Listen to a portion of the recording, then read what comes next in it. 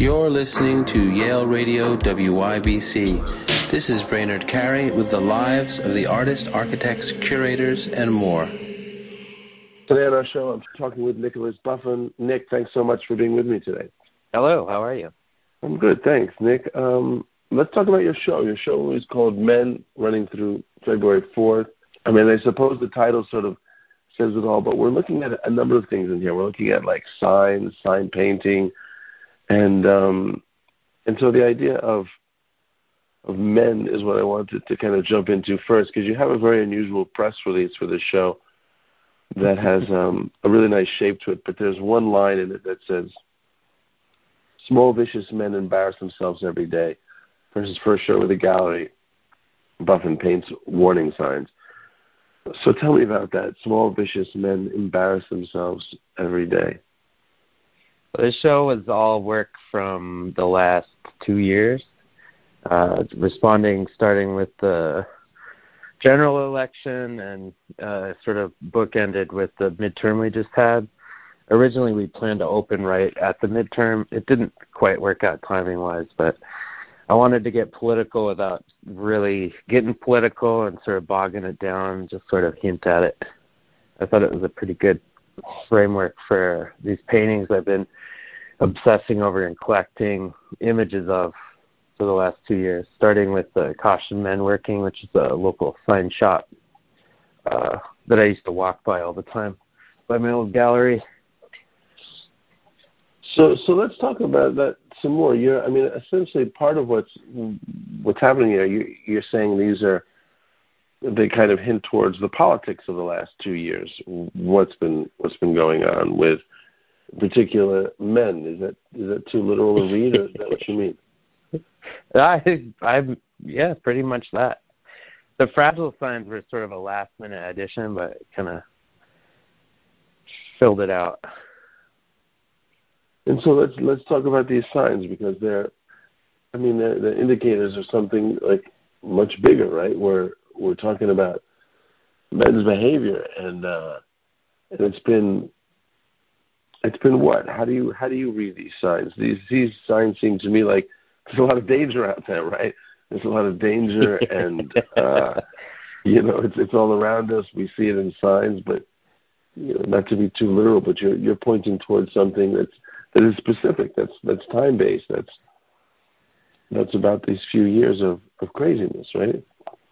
And bold colors and bold graphic design, and it looks like they've been kicking around for a long time with the faux finishing techniques and the scars and the stains and the shit smears and all this kind of stuff. Yeah, so let's talk about that. So the signs in this show, the paintings in this show, often, they're also go on. They're also what? They're also bigger than what I was doing directly preceding it. I was doing all these sort of like landscape paintings of life in the city, of gay bars, of sort of happy community areas. And these are like much larger, but also a lot simpler, a lot flatter, and sort of more cold. There's pretty much, there's some figures, I guess, yeah. Yeah, and I'd like to talk about those figures too. But right, so this is very different than the other work. But all the faux finishing, all of that, these could have been painted like straight signs, but the faux finishing makes it almost look like these are the actual signs, right? Yeah. The original plan was to have them sort of all in settings and stuff, but very quickly realized I could just get away with doing borders or cracks that show the underlayment, or trying to simplify it a little bit. And so there's a number of signs in here, and again, like the press release was really good. It had a list of the signs in kind of word length order, from trespassers will be eaten to men slow and exit. But it almost feels like a kind of concrete poem in itself. I don't know if you intended it that way, but just beginning with that line, small vicious men embarrass themselves every day. and then this kind of dagger-like piece of writing, which is a great shape, looks like a sign in itself. I imagine you wrote that press release, right? Absolutely, yeah. I've been working for a poetry library for about 10, 12 years now, off and on, sometimes full-time, sometimes freelance, but I think that kind of worked its way into. But the words are so graphic, like they kind of give their meaning right on their face, you know. There's no point in really like dressing it up, I think. They can just kind of be what they are. Well, that's interesting. Tell me more about your work for the poetry library, because that sounds like an interesting influence here as well, right? Well, I've been doing like graphic design, editing. I've been recording stuff. I've been editing stuff. Kind of do it all. Just started a long time ago just doing the exhibition side of it, but it's kind of grown into a little bit of everything, including like accounting, and I did the audit and the PPP forgiveness and stuff like this. It's really wild. Stuff I never expected to be doing ever. But the poetry itself is something that you're being influenced by, right? Like, I mean, when I brought up concrete poetry, you said that's how you thought of it, and that's because among all these other tasks there, you're also reading a lot of poetry? Yeah, and being with a lot of poets and thinking about their work and hearing their work, seeing their work. It's interesting. Also something that was totally unintentional and just sort of happened by circumstance. Proximity. Meaning the kind of influence of poetry or being introduced to it that way. Yeah, totally. Yeah, that's cool. So let's go through some of these signs. Trespassers will be eaten is the first one that of course to me stands out from all the rest, because the rest maybe I've seen somewhere, but that's the only one that I'm sure that I haven't. Tell me about that one. Was that one that you saw somewhere, or is this a poetic kind of? My dad had a wood shop. He was a carpenter, and he had a whole collection of these signs of different dog on duty. He would put them up thinking they were so funny, but also kind of threatening, and so people wouldn't break in and steal his tools and stuff. So he had all these signs that have just been kicking around my whole life, getting more and more messed up. And I think it's a really funny juxtaposition, this angry dog, but it's kind of cute, really bold, punchy graphics, but it's cartoony too. I just get a kick out of them. I really like to paint stuff that I really like, that I would hang up on my own walls. It's kind of a rule for myself. Like, don't paint something ugly or something that I couldn't stand to be around. Which is funny, because if a painting is sitting around long enough, I'm sick of it. Like the correction sign was the first in the series, and I'm so sick of looking at that sign. I almost didn't put it in the show. I mean, some of these don't directly reference men. There's one, danger, thin ice, and also, of course, the fragile sign. So that doesn't look like what you're. Did that also come from your father's workshop, or these are ones that you found other places? No, there's also signs from the internet or fragile signs. I mean, we use so many through the gallery and sending paintings to different shows, and there's many of those kicking around that I didn't use, or even just getting shipments of materials and things like that. I kind of just pulled them for everywhere. Eventually I ran out of the ones that I'd had kicking around for a long time, so I started editing images that I found online in Photoshop and sort of simplifying or enhancing, taking out parts, moving stuff around, changing fonts, cleaning up the graphics, and then sort of processing and painting them, which is what I used to do also in those still lifes that I mentioned earlier, adding characters, taking people out, simplifying, overcomplicating. Just depends on sort of what I wanted to get out of it. Right, there's a lot of some liberties taken. I mean, when I look at these, I'm looking at all these different fonts and things like you're saying. And I mean, there was one called Keep Out, I think, that looked like it's really interesting font. It looks sort of, as opposed to being done by a graphic designer or a sign painter. That one looked, I don't know what's happening there. Like it was a sign painted by someone who could do neither of those things, right? Yeah. Maybe drunk on moonshine or something, right? Right. I mean, that one's just off eBay. Some crazy old kooky guy probably painted it, for his creepy ranch or whatever. It's great. That is great. And there's a few other so there's all these signs. I mean, in a way this all is full of like humor, and it's a reconfiguration of something we know.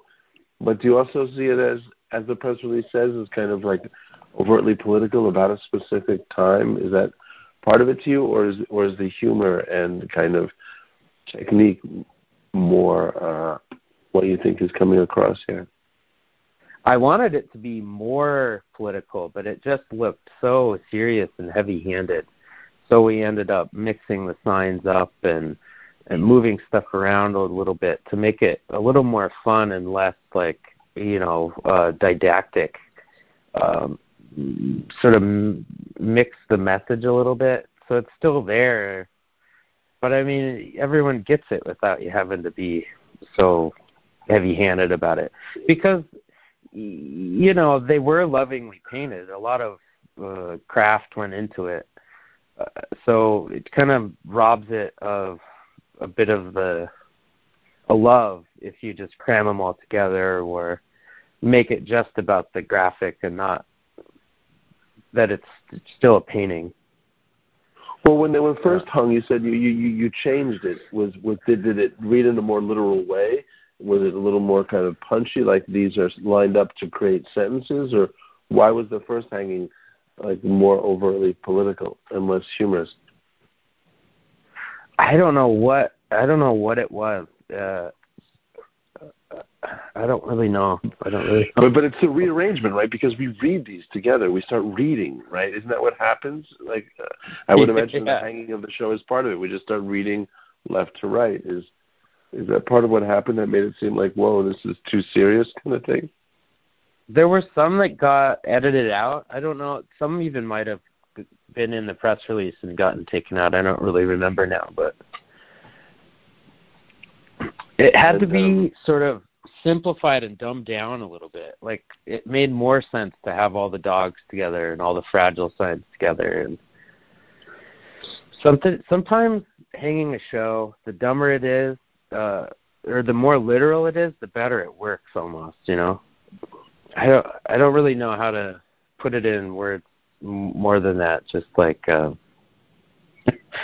sometimes you gotta be less poetical about it and let that happen in the viewer's brain or experience.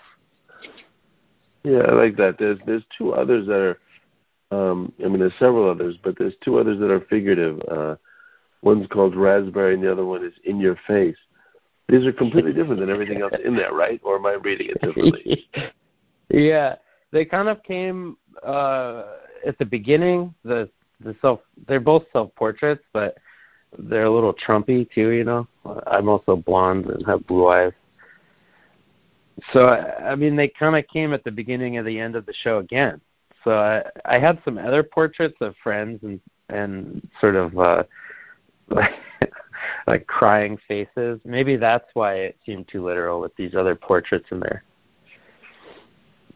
Well, but just looking for another thing that sort of throws the show off, where it becomes almost a figure experience in the show by itself. These figures hanging out with the paintings. I like that. That changes that kind of changes the sense of the show as well. I didn't read that as a Trump-like character, but now I see it plain as day. Especially one of them. That's really funny. So, these are you could say kind of pandemic paintings, right? This all came out of all of that, right? We're talking about the last 2 years, 21 and 22, right? Yeah. Yeah. Well, and some of 23 too. The 23 paintings were basically just the bright red fragile stuff. Just the bright red stuff in 23, hilariously enough. I didn't think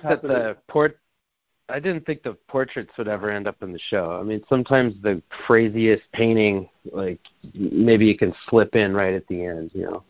There's always this weird crunch time when you're getting ready for a show, and all the work you think is going in the show is done, and then you have this weird 2-3 week like buffer period, and sometimes some real crazy wild stuff comes out and ends up kind of making the show.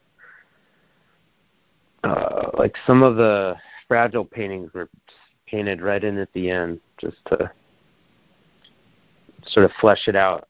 And then I get on these kicks where I just can't kind of get over a topic or a subject, and then I'll work through it and never want to do it ever again, you know.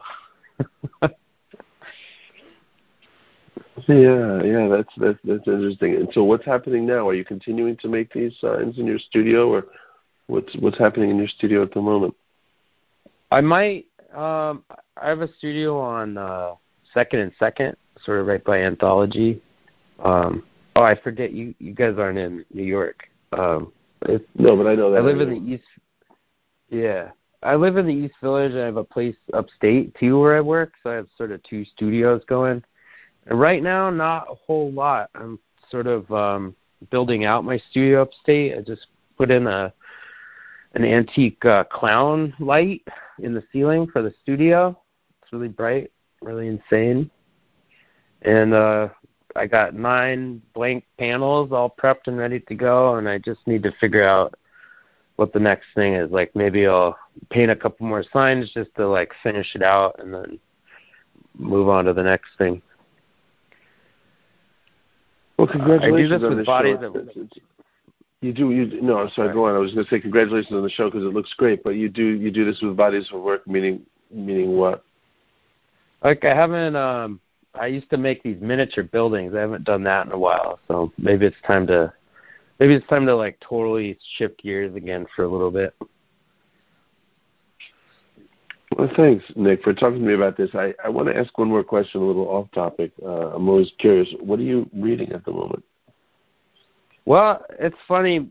As far as reading, I don't really have the time between the studio, going upstate, and then working my day job. I've just been reading stock news. I got really into investing around 2019, like as everything was closing down, and like reading financial reports and all sorts of horrible capitalistic garbage that it's so different than politics and so different than art writing, and I've been really enjoying it. You just take little press releases one bite at a time, and you make a lot of money too.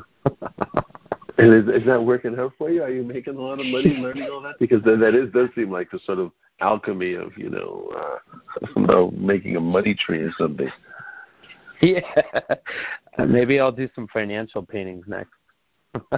I finally got myself set up with retirement and all that kind of stuff, which I hadn't had before 2019, which is insane. I don't know what other people do. But I feel much more secure in my entire life because of it. It's kind of amazing. Life-changing. It is amazing. Well, Nick, I want to thank you for talking to me today. I wish you well with this show, but thanks so much for your time and this work. Absolutely. Thanks for having me. You're listening to Yale Radio WYBC. This is Brainerd Carey with the lives of the artists, architects, curators, and more.